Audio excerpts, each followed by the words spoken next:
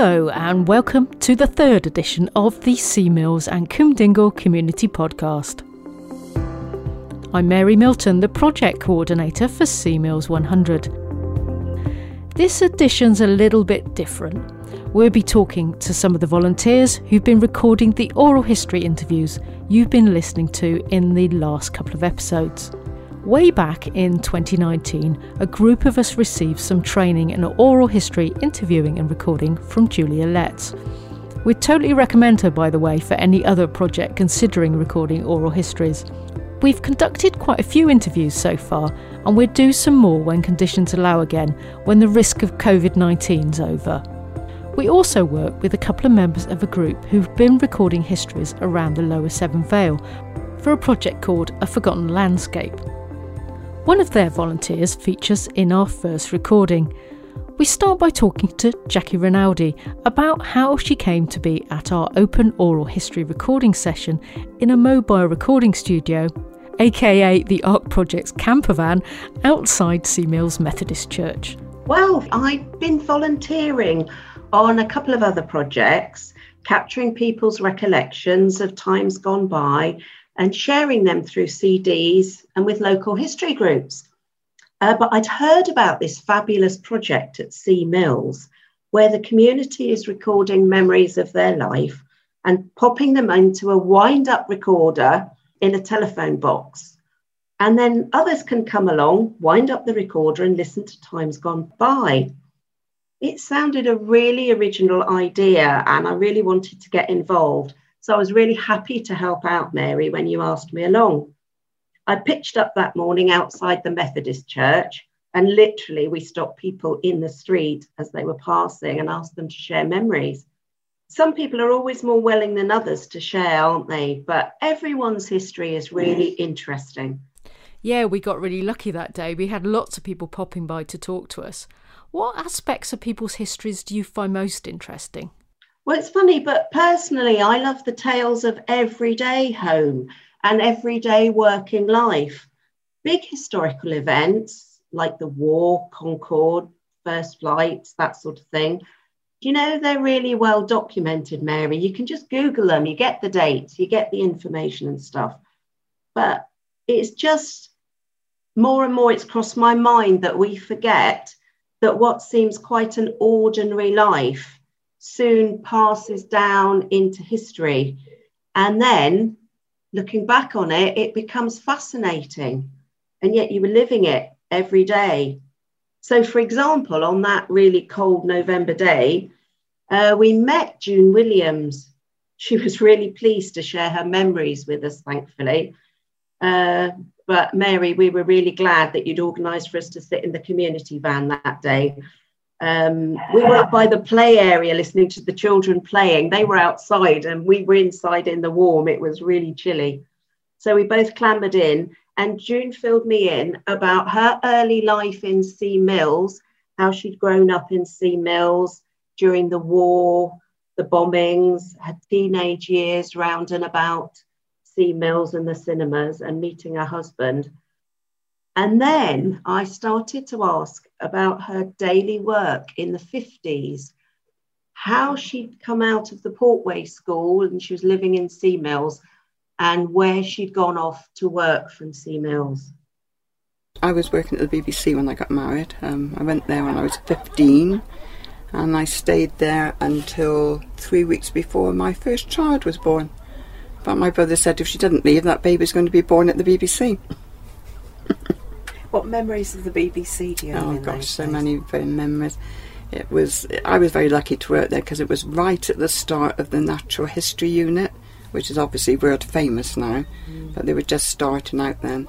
And they also were starting television, so we had a big television studio there. And if anybody interesting to us girls we were down in the studio, the engineers would phone up and say, Frankie Vaughan's down in the studio, or Jimmy Young's down there, and we used to rush down. And I remember Jimmy Young invited us in, and well, none of us fancied him. We had an awful wig. But he said, come on girls, and we stood around the piano and he sang to us. But Frankie Vaughan was, do you remember Frankie Vaughan? Yeah, he was lovely. He was quite shy. We just stood outside and watched him, and I remember him coming out and he's saying, "Hi girls," as he came out. We were like, "Ooh!" Bunny Hill used to come in a lot. Bob Monkhouse used to come in a lot. And you could go down to get your coffee or and be stood in between a whole cast of television actors in all their dresses that were doing the serial, you know, which I had probably typed the script for. You see, suddenly an ordinary life is just so special. So many characters who have passed down into TV history. And there is June from Sea Mills having her lunch with them and typing out the scripts for them. What a time she must have had. There's a whole generation already who have no concept of what June's working life would have been like. How she jumped on a bus, how she had to get down to Clifton, a whole life before computers. I wondered how June, who was educated at the Portway, had actually trained for the job, how she'd ended up leaving Sea Mills and in the Natural History Unit at the BBC as it was all starting off. Well, we didn't have electric typewriters, we pounded machines, you know, but because what I was typing was always very interesting, I didn't mind it because, you know, it was, I don't know how many times I typed The Hound of the Baskervilles, which was a Sherlock Holmes thing, you know, and just typing television plays. We used to do schedules sometimes, but the short stories, it was just all interesting stuff, you know. I could never work in an ordinary office. So when my son was born, I never went back to work. I went into schools after that. It seems strange now, but most women gave up work like June did when children came along. She went back to work eventually, working in schools, I guess, because that sort of fitted in with her job at home looking after the children. But I guess, Mary, with no childcare, with no nurseries like we have today, how would women have continued their careers? Yeah, I suppose unless you've got somebody else at home to look after the kids, there's less opportunity, isn't there, for those women? Also, I think just that was what was expected of women there. It wasn't expected that they would go back to work. It was expected that they would be at home to look after the children, and that's what the children needed. Yeah. And she clearly, like June, really thrived on that time in her life, a time when, you know, it was just her, and she talked about going to the cinema in the evening later on in the interview with me. Very happy days for her, I think. The other thing that really impresses me actually about June is quite a few of the other women I've spoken to, they all went to different schools, and Portway was the school that you went to if you didn't pass the 11 plus generally. So the women that you hear of who've gone on and had careers and done those kind of things are often those women who passed the 11 plus and went somewhere like Red Maids and then became teachers or did other things that were sort of socially acceptable for women to do as jobs then. June went to Portway, which has then led on to other things for her. That's very impressive, actually. She certainly made the most of those opportunities, didn't she, going down, you know, to the BBC, and what a fascinating time that must have been. She really comes alive when she talks about it. She paints a fantastic picture of, you know, being around the piano being sung to as a young girl.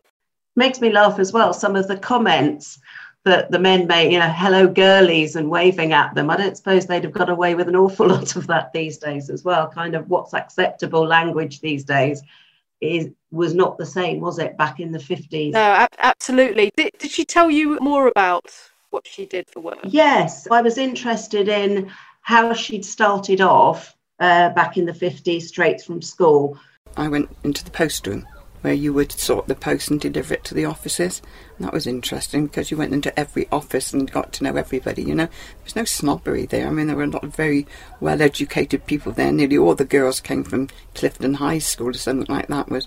I went to Portway School, but there was never any snobbery there. They were all lovely.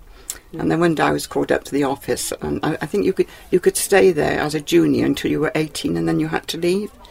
But somehow or other my face fitted, and when I was about 17, maybe 16, they called me into personnel and said, June, we want to send you to secretarial school, will you go? And I said, well, I don't mind doing typing, but I'm not doing shorthand because I tried that at work at school and I didn't like it. they said, well, were you going to do typing? I said, yeah, okay. So they sent me to night school, and I learnt to type and took all my exams.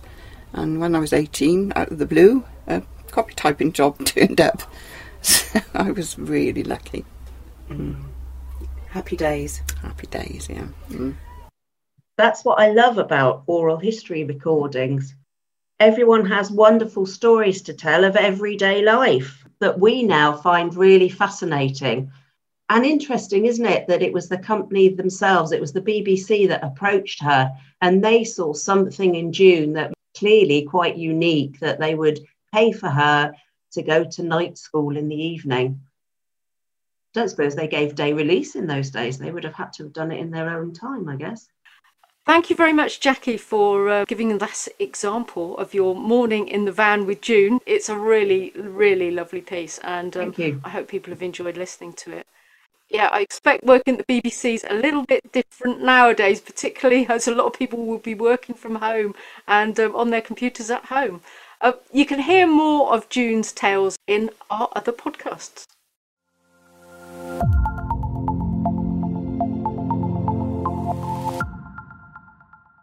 As a more recent resident of Seamills, one of the things that really interests me is other people's reasons for moving here, particularly those first residents. What brought them here?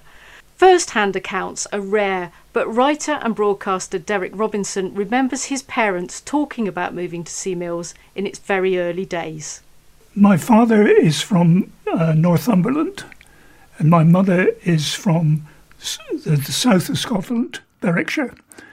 They came south in the 1920s, really because there was no work in the north of England. He had been a drummer in a pit orchestra that came to an end when silent films came to an end.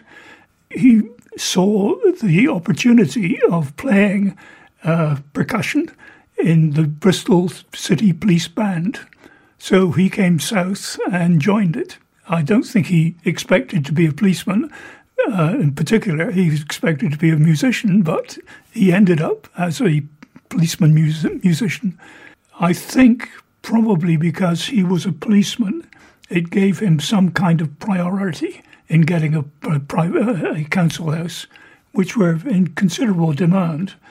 And they moved in at a time when really the houses had just been finished. And my mother said that she looked out of a window and saw nothing but a sea of mud everywhere. The hedges hadn't grown, the grass was non-existent, and she said to herself, "What have I done?" leaving Scotland. But she stuck it out and lived there for the rest of her life. That always seems to me a very graphic interpretation of the mud and what Seamills must have been like way back in those days. Those recollections, I think, will be very similar to anybody's who has lived on a new build estate, even today. Well, I'm joined now by two of our volunteers, Claire and Mandy, who've also been recording interviews with some of the earliest residents of Seamills. Claire, I know that one of the people you interviewed was Stan. He's in his 90s and has lived in Seamills for most of his life. How did you find that experience of recording Stan? I loved talking to Stan. He had so many things to talk about, and he was always had such a sense of humour about all the things that he could remember, which was absolutely clear as, you know, it could have been yesterday, the stories he was telling me. He can remember really far back, can't he? I don't think I've heard anything earlier as a first-hand recollection of Seamills. The start of the interview, he was telling me about his earliest memories when Seamills started to be built. My first memories of Seamills was as a child living in High Grove and going upstairs into the bedroom and watching the builders construct the houses that are now in Westbury Lane. The building material was delivered by horse and cart. The horses would drag the cart into position, and when required, they could move the cart backwards by stepping backwards and pushing the cart into the required position. Also, of the bricklayers throwing bricks in pairs, one to the other, rather than carrying them to the stack. Occasionally, the catcher would drop the bricks, and that would cause me to laugh as well as they're enjoying the fun. Also, watching the bricklayers climbing the ladder, carrying bricks on their shoulders, and climbing the ladder using one hand. They had something on their shoulders that the bricks rested in. I think they called it a hod. I love that clip of Stan speaking about his earliest memories. It just takes you right back because he speaks in such detail about everything. You can really picture what it was actually like for him. I've got this image of him as a small child, barely able to see over the window ledge, looking down at the builders and having a jolly good giggle every time they drop something. It's very, yeah, you're right, it's very, very vivid. I've also got Mandy with me, and she's also done a number of interviews with some of the earliest residents of Seamills. I know one of your first ones was with Joan, whose parents moved into a brand new council house in Seamills in the 1920s. Yes, that's right. I was looking forward to meeting Joan, and I think she was looking forward to the interview as well, because she had loads of photographs ready for me to look at so that I could visualise what she was talking about.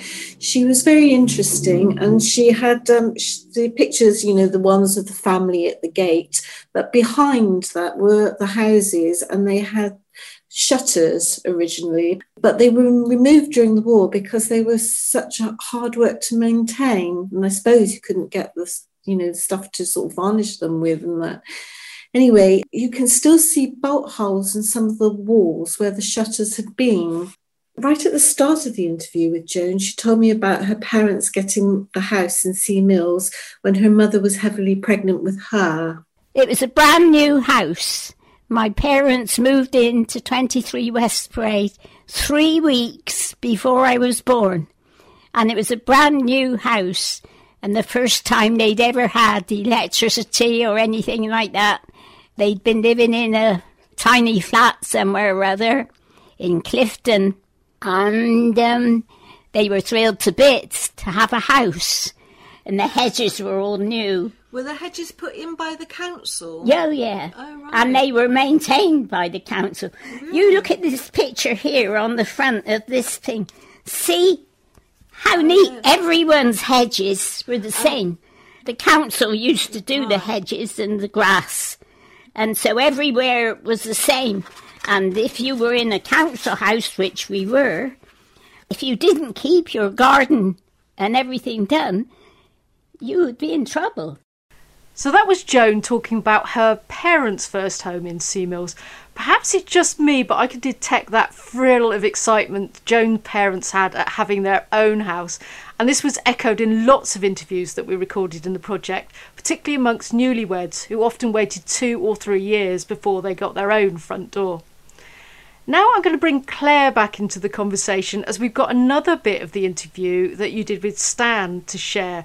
I have to say this was a description that we all found familiar from places we've lived at various times in our lives. It was later in Stan's life when he moved into what he describes as a concrete house. It's one of the Dorlonco houses in Seamills, which is a steel frame with a concrete shell around it, which has often been talked about in the project. Claire. Oh, I love this part of Stan talking about bath time. You can hear the humour in his voice as he's telling it, and the story tells you about the living conditions at the time that I don't know if anyone wants to go back to. Yeah, it was in a cul-de-sac. It was one of the concrete houses. It was where you could have a hot bath and a cold shower all in the same operation, because the water used to condense on the ceiling and then drip cold into the hot water. One of the chief tools that you took into the bathroom with you was a sponge on a long-handled sponge so that you could wipe the ceiling dry to avoid the dripping cold water coming on you whilst you were enjoying a nice hot bath. I think that's very ingenious, having a sponge on a long pole. It solved the problem in a very low-tech way.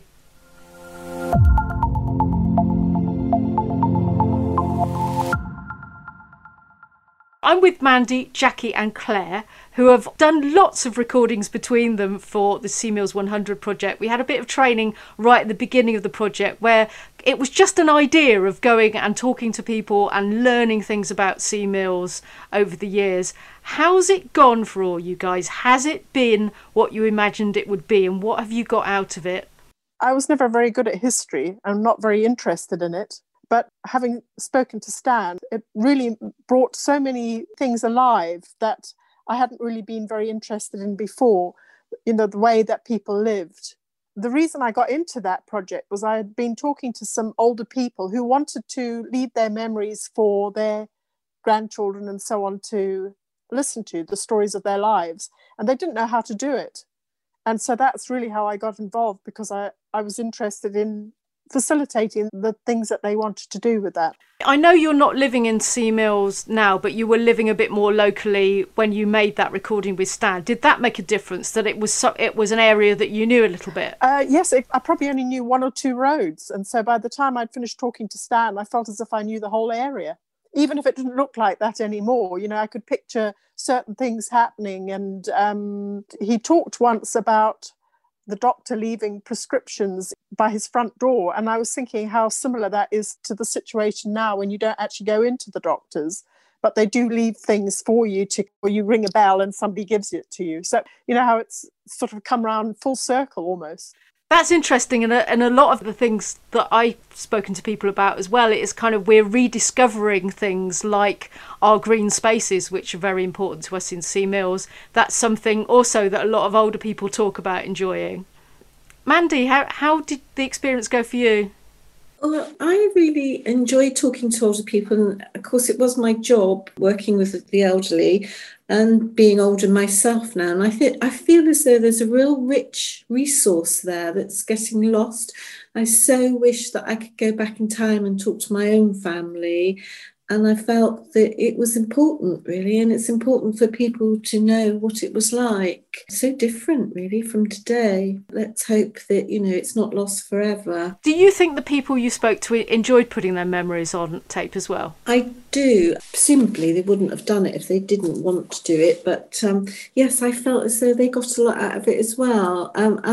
But the more interviews that I did, the more I felt they were going better.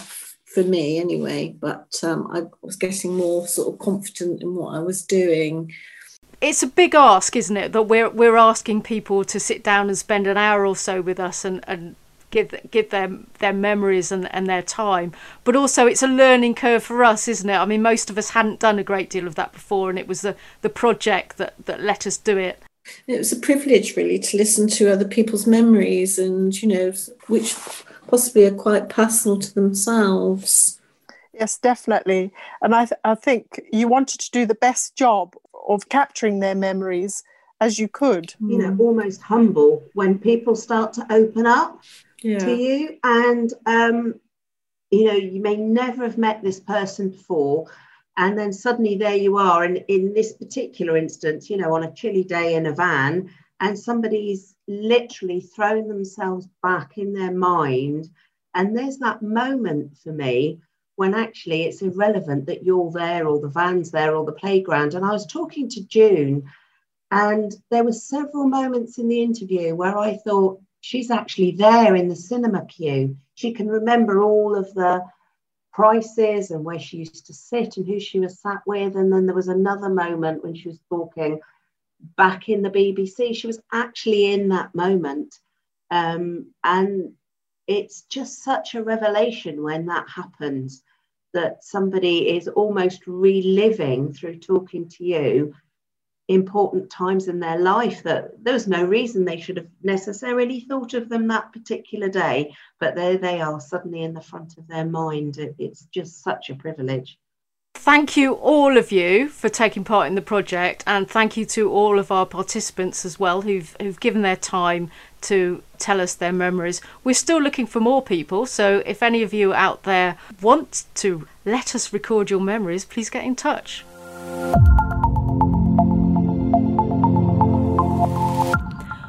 Well, if this has inspired you to do some interviewing or record your own memories, why not have a go? It's a wonderful thing to do for your friends and family. If you'd like to do this as part of the CMeals 100 project or want some advice, you can get in touch with us via email info@cmeals100.co.uk. Or if you're listening on the standalone player, speak to the person who delivered it to you and we'll put you in touch. If being recorded really isn't your thing, we're also collecting written memories and photographs. You can see some already on our website, and there'll be a book available in spring 2021 featuring some of the stories we've gathered so far. We hope you enjoyed this podcast. Please spread the word about it, and remember, we can deliver it on a really easy to use standalone player within CMeals and Coombe Dingle for those without internet access.